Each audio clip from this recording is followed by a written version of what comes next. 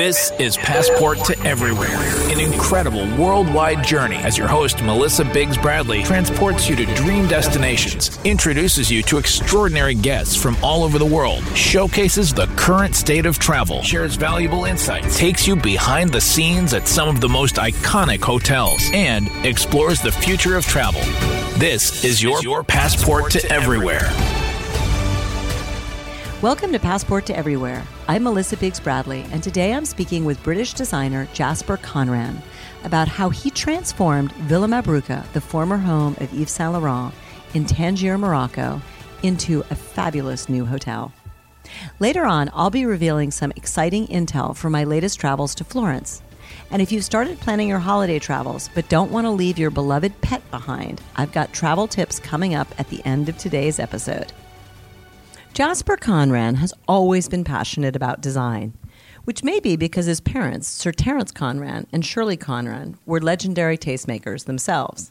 But at just 19, Jasper launched his first line of women's wear, and the very next year, he was invited to participate in the London designer collections. Later, he launched menswear lines and famously designed the wedding dress for Lady Sarah Chatto, the granddaughter of Queen Elizabeth, as well as clothes for Princess Diana. In addition to women's and menswear, Jasper has created collections of accessories, luggage, crystal stemware, china tableware, furniture, perfumes, and fireplaces, among many other projects.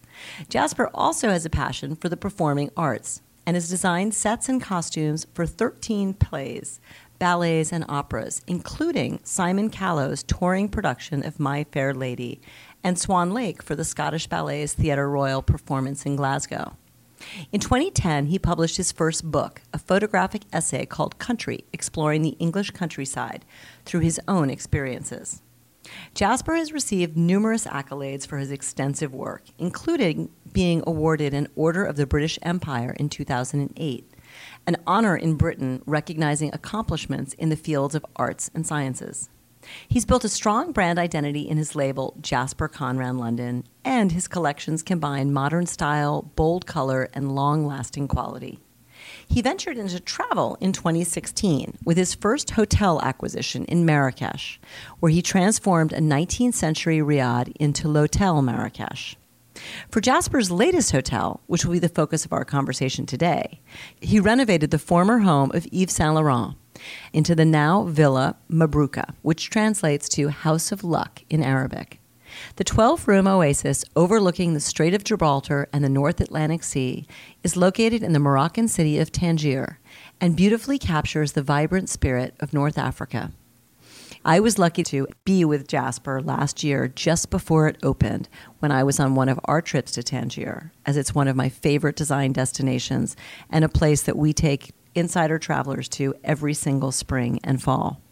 I'm so excited to welcome Jasper here with me today to dive into the inspiration behind his world-renowned aesthetic and get an inside look at Villa Mabrouka.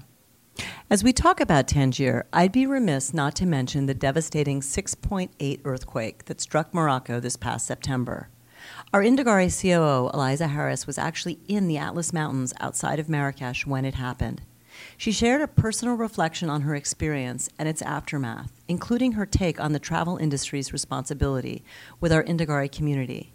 While the Atlas Mountains sustained heavy damage, we've continued to have some Indagare members on the ground experiencing the wonders of Morocco since September and supporting the local communities.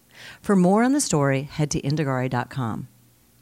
Now, Jasper, let's get started. At what point in your life, I think it was very early, did you know that you wanted to be into design?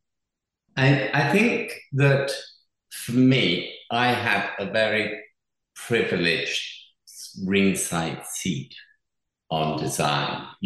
I was thinking about this. And of course, I grew up with my father, who was starting Habitat.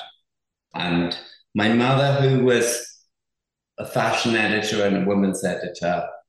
So between them, I saw the birth of sort of design in this country. I met all the designers. Mary Quant was my godmother.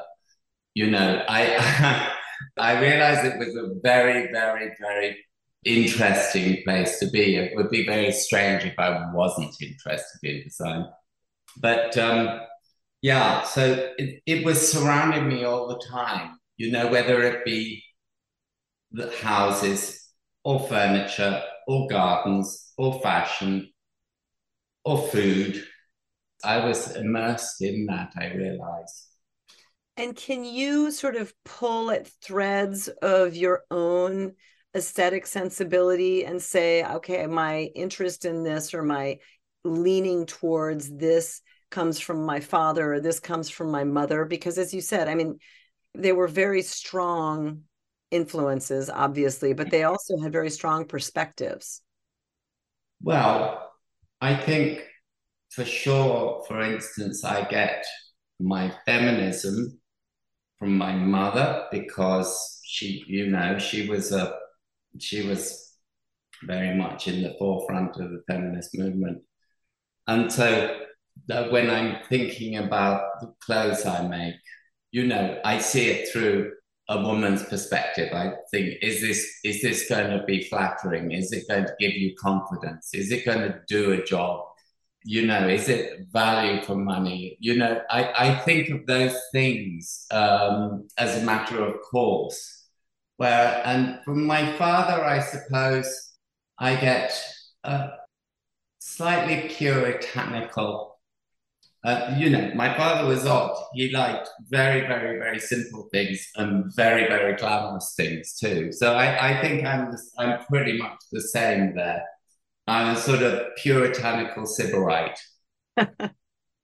I love that's a new expression for me, Jasper. I think it's a wonderful one. But I think at the end of the day, that really sums me up. I think that was my father as well when I think of him. Yeah. And early in your career, because you've worked in many different areas of various passions, Yes. You have so many interests. You're a polyglot or a polymath. Puritanical, sybaritic.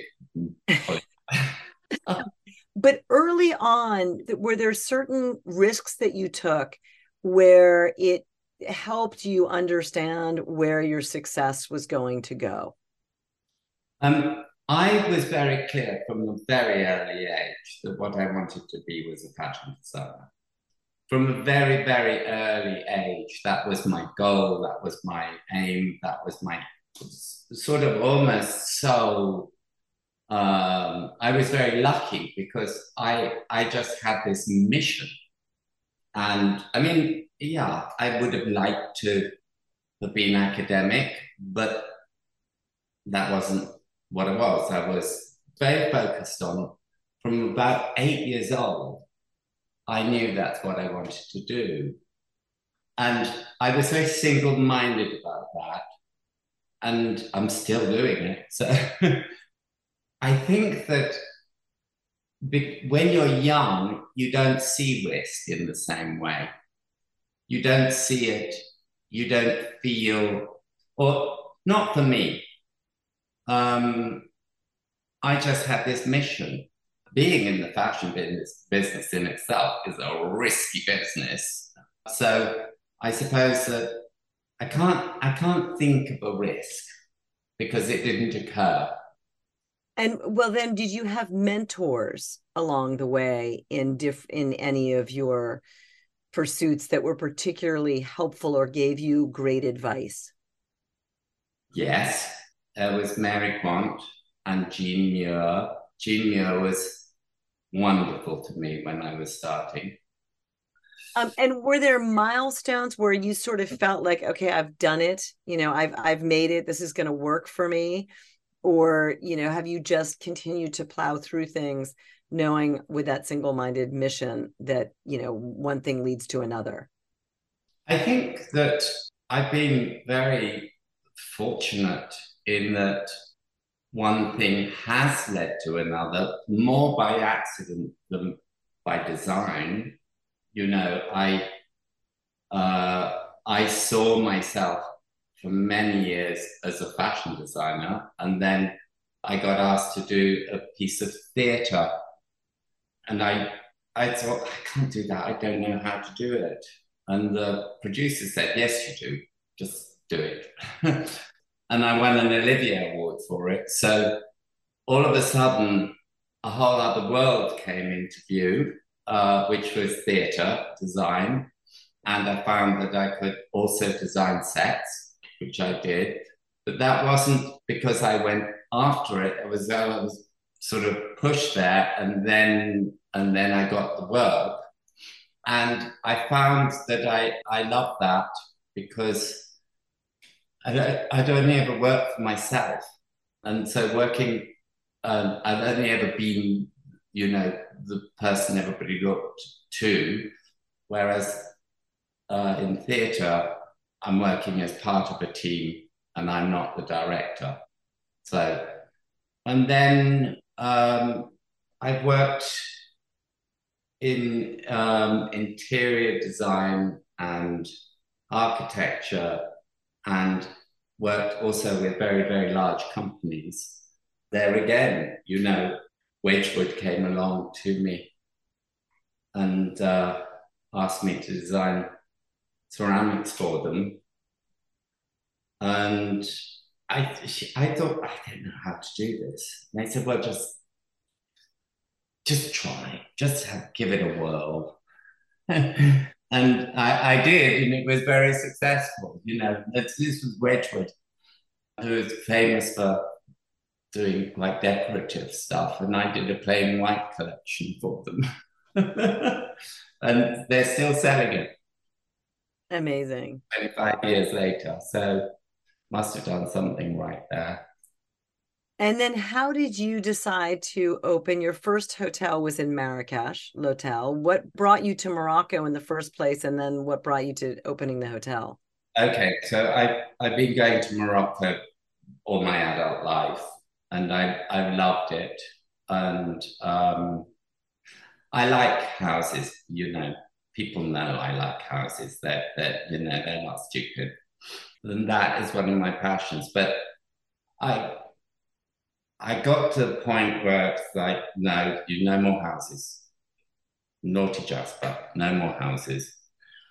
And of course, at this time, I got a yearning for a house in Morocco. So the little devil on my shoulder said, well, you can't have any more houses, but you could have a hotel. And that's really how that happened. So that's what I did. And what is it that you love so much? Let's first talk about Marrakesh and the particular hotel there, which is in the Medina. Yeah. But talk about, for listeners who haven't been either to Marrakesh or certainly to the hotel, tell us a little bit about what makes it special and what drew you there. Well, I think listeners who haven't been to Marrakesh, imagine that you close your eyes and you are transported into another world, a medieval world, a world that is just full of sounds and smells and visuals that are so removed from what we know as modern life. You're back in a kind of biblical place and time. The way people dress and the way that they have food and everything is foreign, if you like, but it's romantic and charming and enchanting. And I suppose it's this massive escape from the world most of us know into something wonderfully romantic. And how did you find the property that became the hotel? I looked and looked. I wrote down a lot of shoe leather.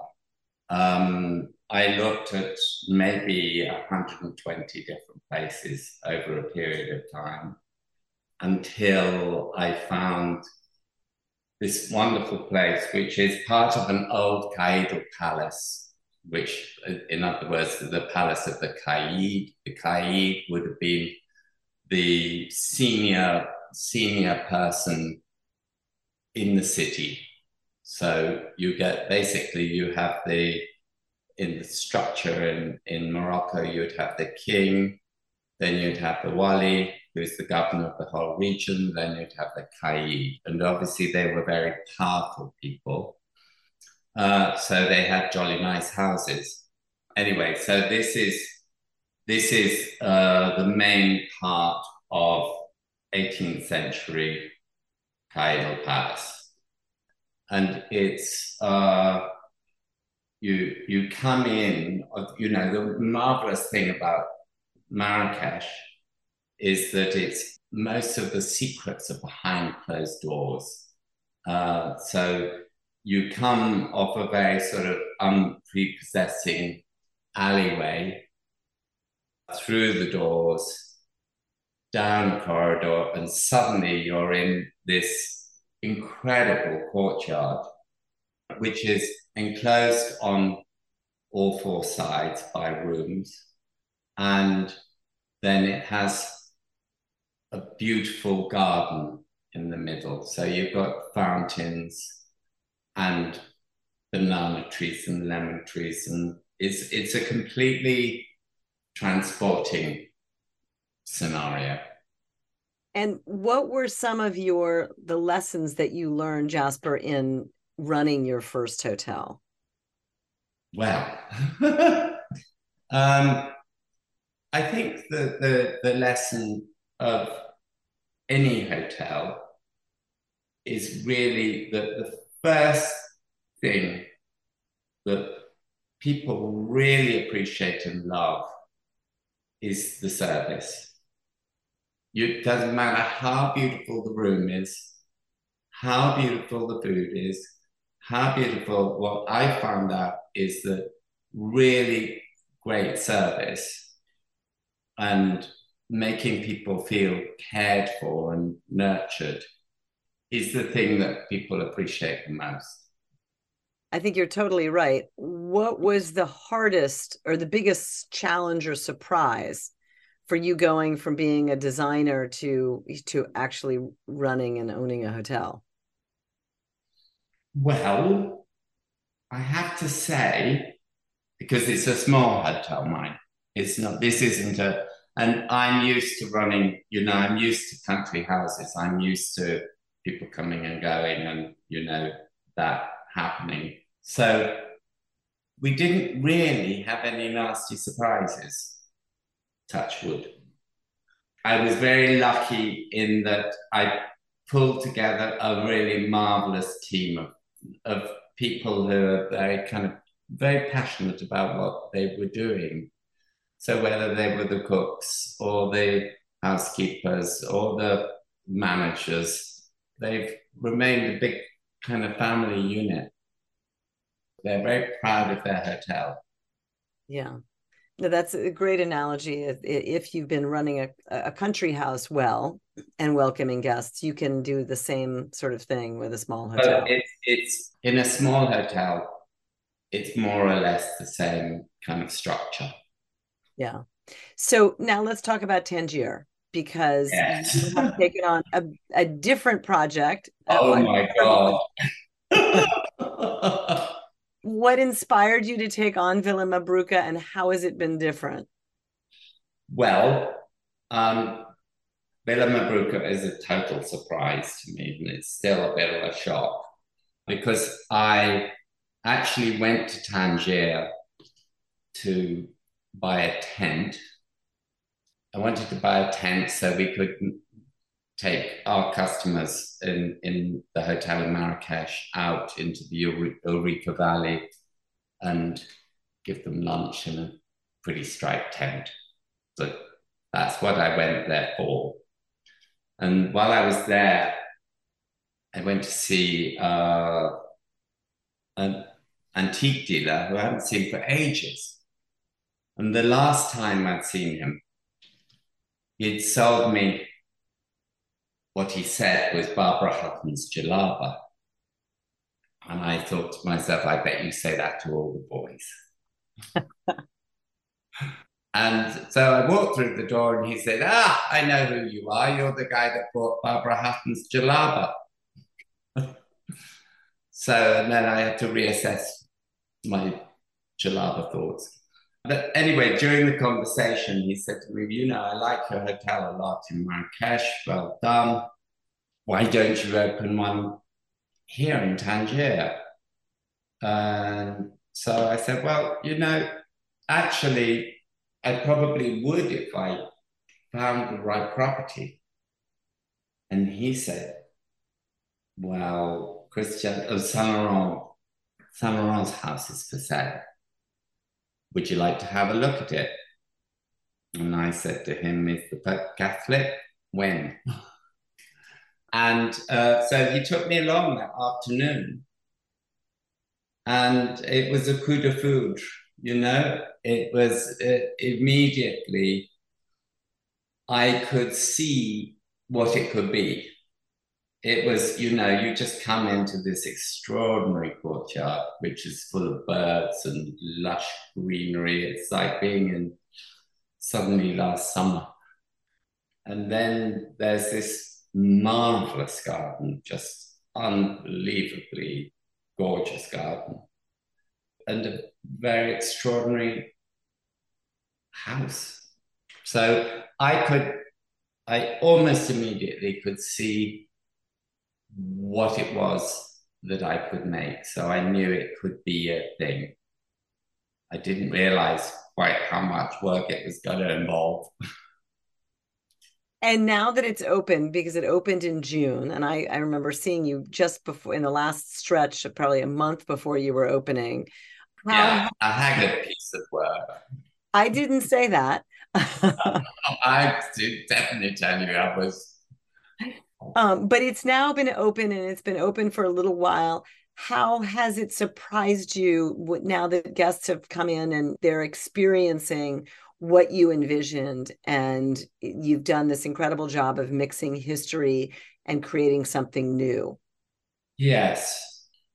I'm surprised they're guests because, I was working so close to the bone all the time. The builders kept on giving me new surprises. So the very fact that we opened is a source of wonder to me.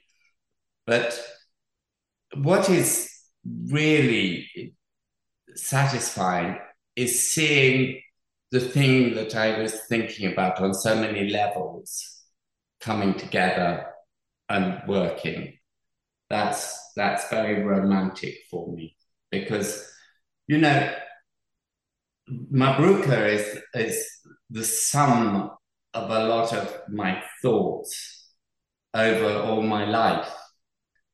It's a lot of little bits and pieces of information that I stored away in my brain for a later day come together in one reality. So whether, it's inspirations on food, inspirations on colors, inspirations on, bathroom fittings, it's all things that I picked up and stored away and turned into a project.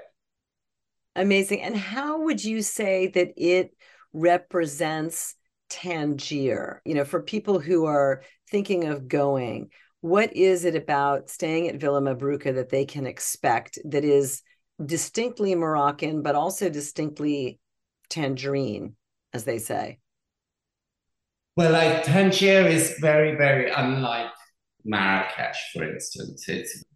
I think of it as a sort of 1930s, 40s place. I think of it, that it was expanded a lot then. It obviously has the Casbah, which is, ancient.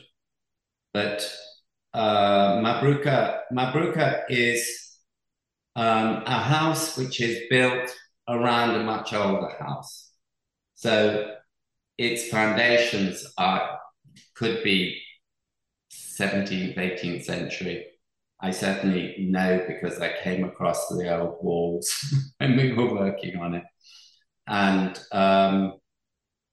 but Mabruka is very much a Tangier house. It is very representative because it's a fusion of the ancient and the modern. It's both one and the other. The gardens are very old, historic gardens. They've been there for a very long time, whereas the house is, early 20th century, built around an old one, but then in the garden is a very old pavilion, and really, Tangier, of course, is also on the sea, which gives it a distinct flavor. You have the port, you have the fishermen, you have very differing influences. It was a protectorate, so it had the Italians there, the French there, the English there, the Germans, so you have all these multicultural influences there whilst being still resolutely Moroccan. So I find that that's its charm. It's like where cultures collide. It is if anywhere that is the case in Tangier. And how did you take into account the history of the place in terms of its relationship with Yves Saint Laurent? Because he loved Morocco and Tangier, and that was his house. So how did you honor that or not? Did you decide not to? Oh my God, no. I knew that I was going to be the custodian of a piece of history. And Saint Laurent for me occupies it, has all my life been one of my heroes. So he's always, been central to my beating heart. So and not only that, but Yves and Pierre together did marvelous things for Morocco. They really did marvelous things. They drew attention to it by virtue of the fact that they so publicly loved it. The Saint Laurent Foundation, the Pierre Berger Saint Laurent Foundation, to this day does incredible things for Morocco and Moroccans. It builds museums, Marrakesh. It does things, wonderful things for orphans and mothers and health and, things that you might not see. Anyway, so my point is that they are embedded in the history of Morocco.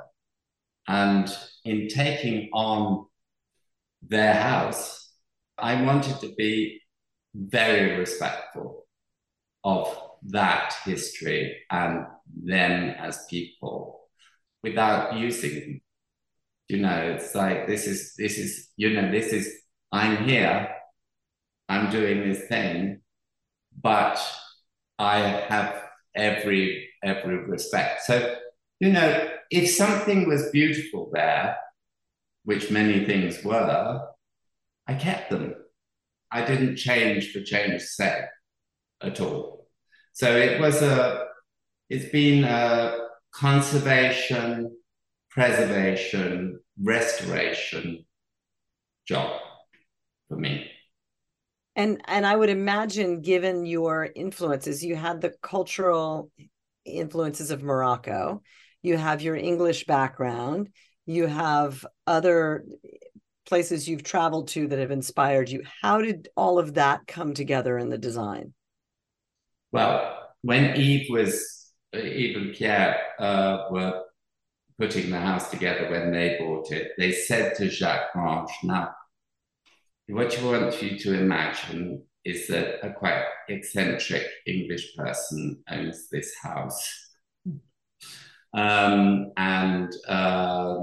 He has not many things, but what the things that he has are good. And almost I thought that I am that eccentric English person. Find that out. Did Jacques Range tell you that? No, it's a matter of record. It's in an interview with Jacques Grange. He says that this is what Eve said to him. I also wanted to be respectful of Jacques Grange too. I wanted, it's like, so I kept the colors of the doors, which are beautiful kind of sea green and aqua blue colors. And they're very distinct things in the house. So, yes, I feel I have done this, which is to keep the air of Eve and Pierre and Jacques there, whilst having done a hell of a lot of new things. And do you have a favorite part of the villa? I think that my favorite part is what was Eve's bedroom, because it's a marvelous kind of suite of rooms. It's, you got to remember, this is actually a house. It's not a grand house. It's not suites and suites and suites.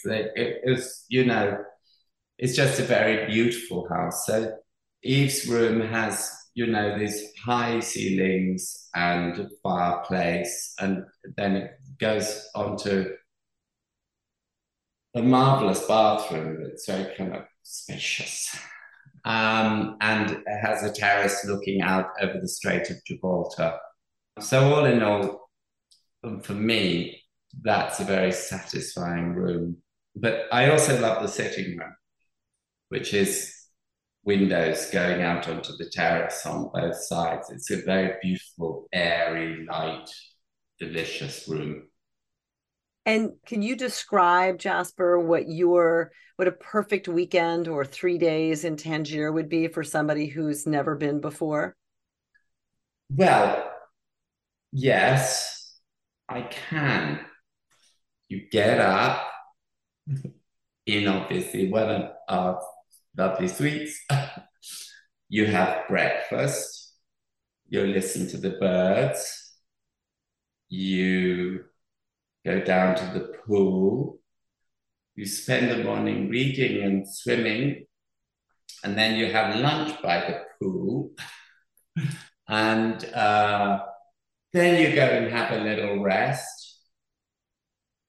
Then you have a cocktail on the roof. Then you have dinner on the terrace. Then the next day, you go out and you investigate the Casbah, which is, you can spend the day doing that very happily.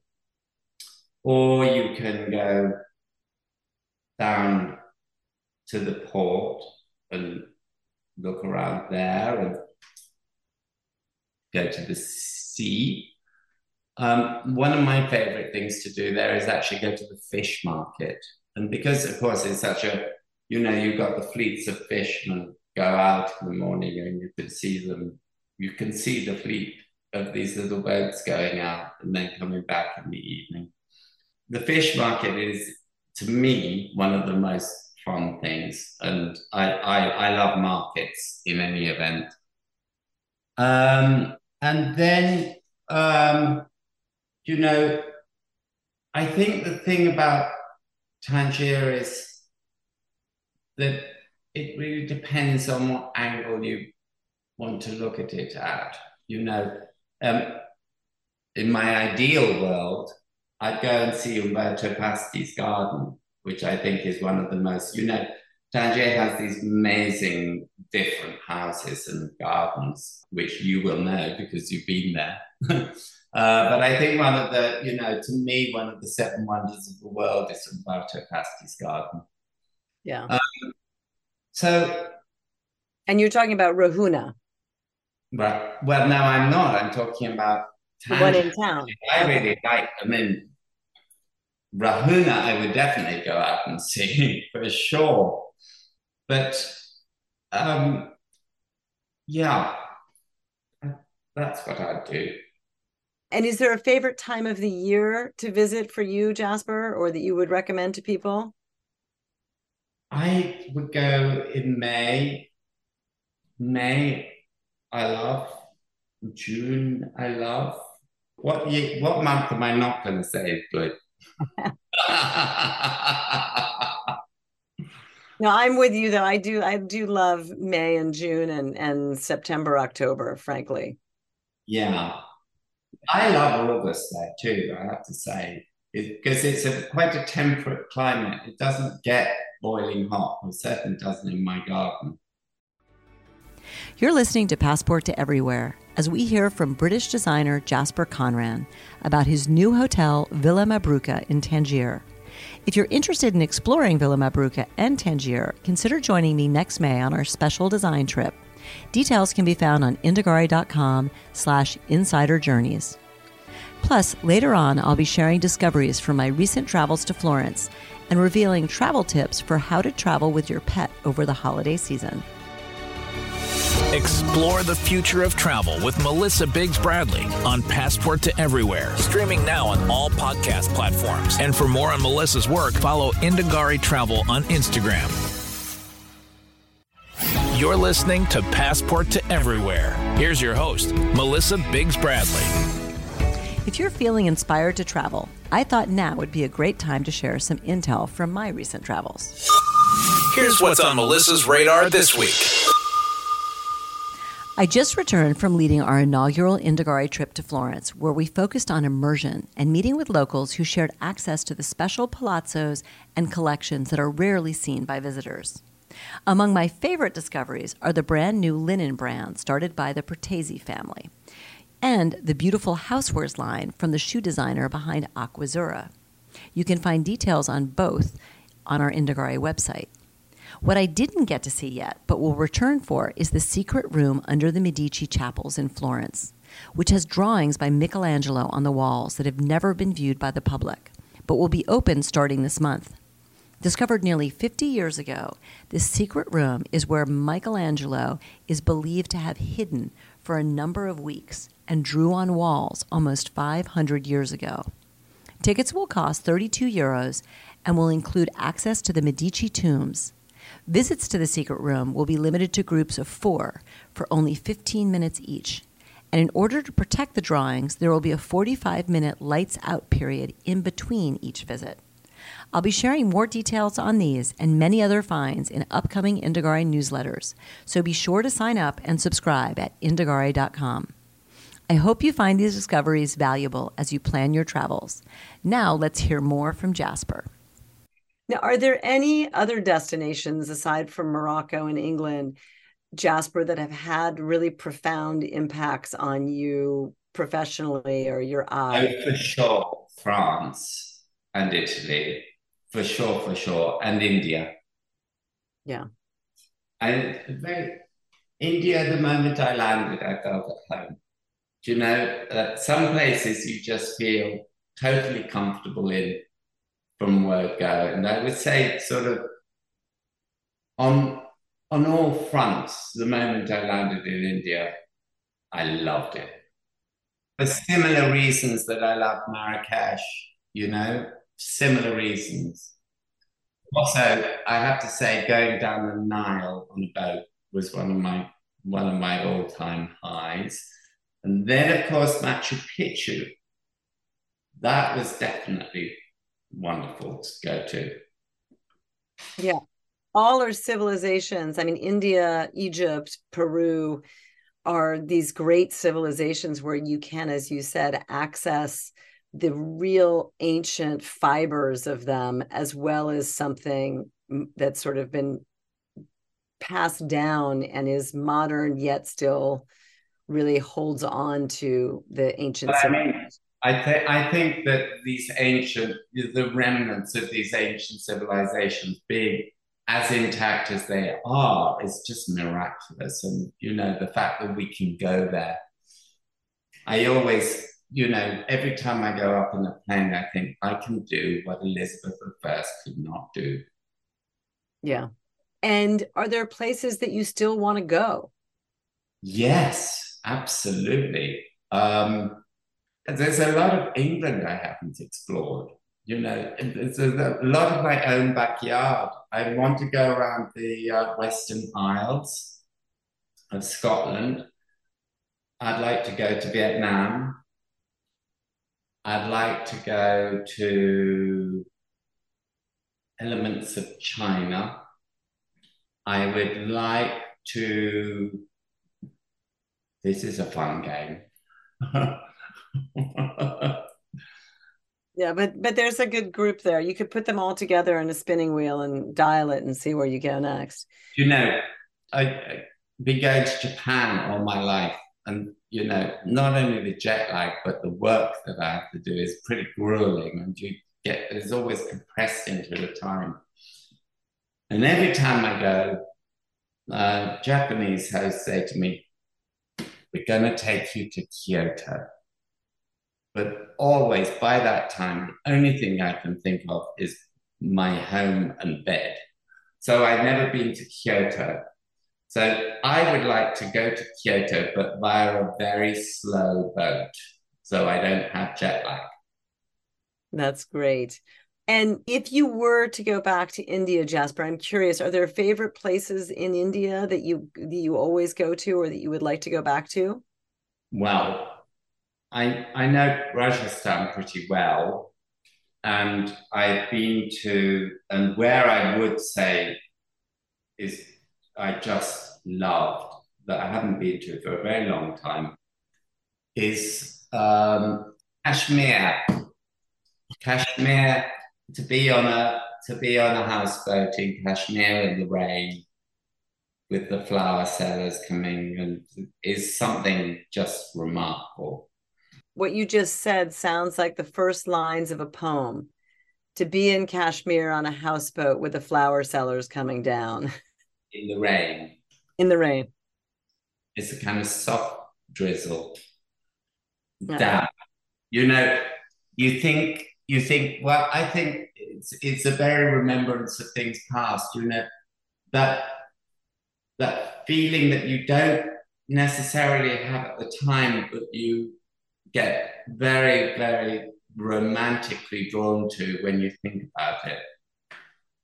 Have you read or heard, Jasper, about this book that's just come out called Bittersweet? No. It's a pair. I haven't read it yet, but I'm dying to. But what you're talking about reminds me. It's sort of about the value of longing and sorrow. Yeah. I was thinking the other day about the smell and the atmosphere of French cafes when and it's that mixture of Gauloise and Pano. Those are those are smells that you're never going to find together in that same way again. Since we're talking about it, I was thinking about how that smell, I can smell it now, how wonderful that was. Obviously, And, very bad for everybody's health, but still a wonderful smell. and speaking of memories, Jasper, do you have? I assume that you met Eve. I didn't. I knew Pierre, but I never met Eve. Okay. Poor me. Yeah, poor all of us. But you're living, you're continuing his legacy and his love for Marrakesh and for Tangier and the Yeah. whole of Morocco. So But I think the thing as well that I found very, very touching was that the reason that he bought the La Mabruka in the first place was that he'd been born in Oran in Algeria, and they lived by the sea. And I have seen a film of him talking about his very, very happy childhood, how much he loved his childhood. And so Mabruka was very much an escape back into his childhood. It's for him, it was a very recognizable sort of step back to a time when he was very, very happy, which was not all of his life. So I feel that is a very touching thing for me to feel that I'm looking after. Yeah, no, it's an honor to be able to do that. One last question. If you had to describe what the greatest gift of travel was to you, what would you say? The greatest gift of travel for me is to be able to experience the sights and the sounds and the smells and the colors and the temperatures and the atmosphere and the people that I'm not going to encounter in my daily life. You know, that is a pearl beyond price.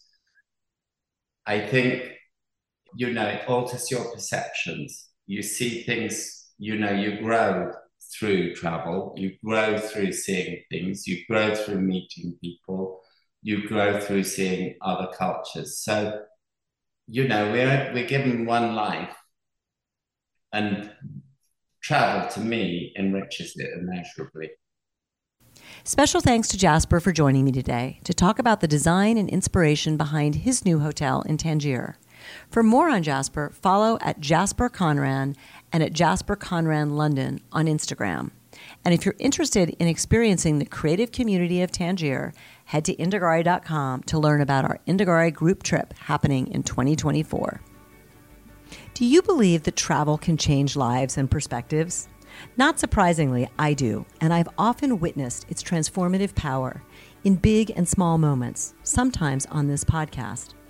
I'm interested in hearing about the role that travel has played in other people's lives and extracting lessons to facilitate more transformative travel moments.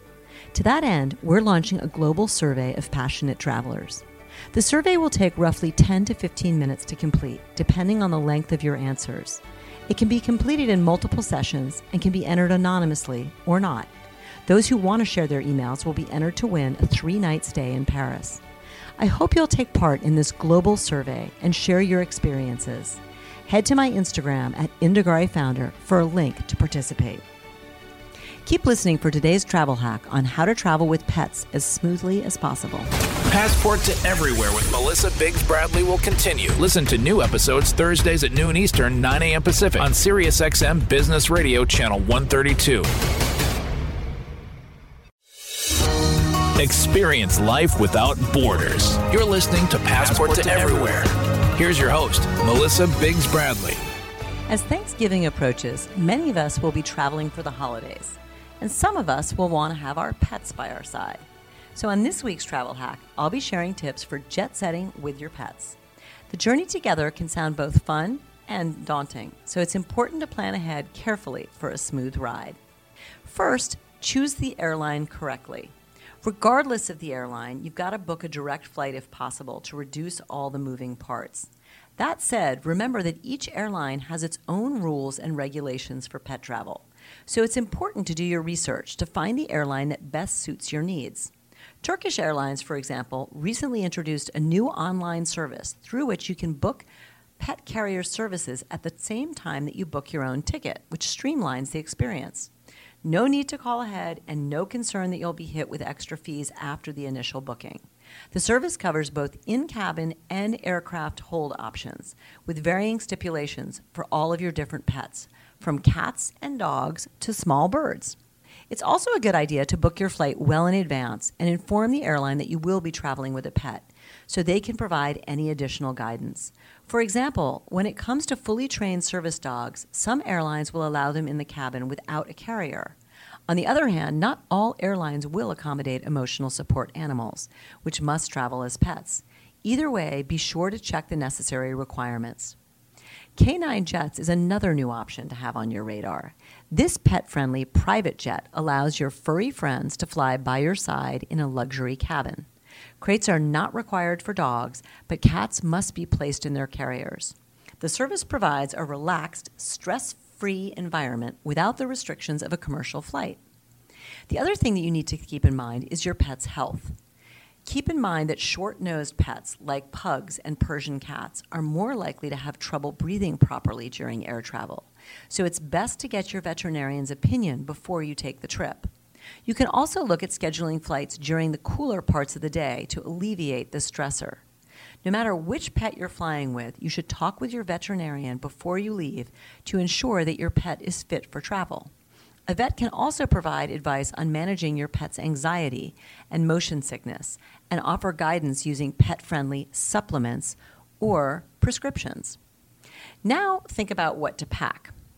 Whether your pet is traveling by cabin or cargo, prepare a travel kit that includes essentials. You'll need plenty of food, water, medications, and comfort items like blankets and toys. Chew toys in particular can help with a dog's ears in terms of acclimatizing to the change in air pressure. Familiarize your pet with the carrier or crate leading up to the trip too, so they already feel cozy and safe inside this space. If your pet is joining you in the cabin, check your airline rules for pet size, carrier dimensions, and other requirements. During the flight, keep your pet calm and entertained with their favorite toys and treats. It's also helpful to bring cleaning supplies, such as wipes, in case there's an accident. Skip breakfast for your pet on the day of the flight to reduce the risk of nausea, but as I said previously, talk with your veterinarian first. And remember to have a leash handy, as you'll have to remove your pet from its carrier before it goes through the X-ray machine during the security checkpoints. Once you and your pet are through screening, you can place them back in the carrier. Locate the nearest pet relief area and be sure to take your pet for a restroom break pre-flight. It's always a good idea, too, to bring puppy pads in case your pet is uncomfortable or chooses not to go in those designated areas. And once you've arrived at your gate, try asking the gate agents if you can board early. Sometimes they won't allow it, but sometimes they do, and even just a few extra minutes on the plane can help you find time to situate your pet a little more comfortably. Those of you who have to fly cargo, I want to point out that the ASPCA recommends only flying with your pet if you can bring them into the cabin with you. While airports do have the best intentions for pet cargo travel, there are far more variables, and there is more room for things to go wrong. Plus, new sounds, smells, and environments can be very unnerving for your animal. If you do decide to use the aircraft hold, be sure to use a USDA-approved crate so your pet can stand, sit, and turn comfortably. It's also recommended to label the crate with the words live animal in large letters, including your destination information, phone number, and a current photo of your pet on top. Along with your pet's travel bed and favorite toys and food and water, line the space with absorbent padding for any accidents. Close the crate securely, but do not lock it, just in case the staff needs to open it during an emergency. And it's also important to keep your pet's identification up to date. Make sure they're wearing a collar with a tag that includes your information and the destination information. For added security, consider microchipping your pet or using an Apple AirTag. Make sure your pet's documentation is easily accessible too for whenever you're asked to provide it. Finally, once you've reached your destination, be sure to go on a walk to familiarize your pet with their new surroundings and enjoy your trip with your furry friend by your side. And remember, traveling by air with your pet can be complex, so it requires careful planning and booking, but it's also rewarding. By following airline requirements, preparing a pet travel kit, and talking with your veterinarian, you can expect a safe and comfortable journey for both you and hopefully your companion. Thanks for joining me today as we explored the creative work of British designer Jasper Conran and his new hotel in Tangier. If you're interested in experiencing the magic of Tangier yourself, head to indagari.com/insiderjourneys to sign up for the trip I'll be hosting Inside Tangier, Private Houses and Gardens, taking place next year from May 19th to the 24th. And as I mentioned earlier, if you'd like to know how the travel industry can help those impacted by the recent earthquake in Morocco, check out Indagari COO Eliza Harris's story on indagari.com, where she shares the organizations providing critical help. One we love at Indagari is Education for All, a Morocco-based nonprofit which supports the education of young Berber women. Education for All builds and runs boarding houses for young women aged 12 to 18 and provides food and lodging with computer access and tutoring help. All of their boarding houses were severely damaged by the earthquake, and they are currently working on short-term and long-term projects to rebuild the houses and assist the communities where the girls are from. Next week, I'll be taking us to Ireland as I speak with Indagare's Director of Group Trips, John Cantrell, about his tips for traveling in the country before speaking with our guest, Liam Kriebel, in our latest episode of Hotel Legends on the historic Ballyfin Hotel in the Irish countryside. We'd love to hear your thoughts on today's episode, so don't forget to rate and review us on Apple Podcasts. See you next week. The adventure continues next week. Find more episodes of Passport to Everywhere with Melissa Biggs Bradley streaming now on all podcast platforms and anytime on the SXM app. Follow Melissa on Instagram at @IndaGareFounder. And for more on Melissa, head to Indagare.com. INDAGARE. Send us your questions about travel. Passport @SiriusXM.com. Or call us at 646-535-7297. This has been Passport to Everywhere. Passport to Everywhere with Melissa Biggs Bradley is moving. Soon, Passport to Everywhere will only be available exclusively on the SiriusXM app. Get ready now by downloading the SiriusXM app or joining at SiriusXM.com. Already a subscriber? Add Passport to Everywhere to your favorites to keep enjoying the show.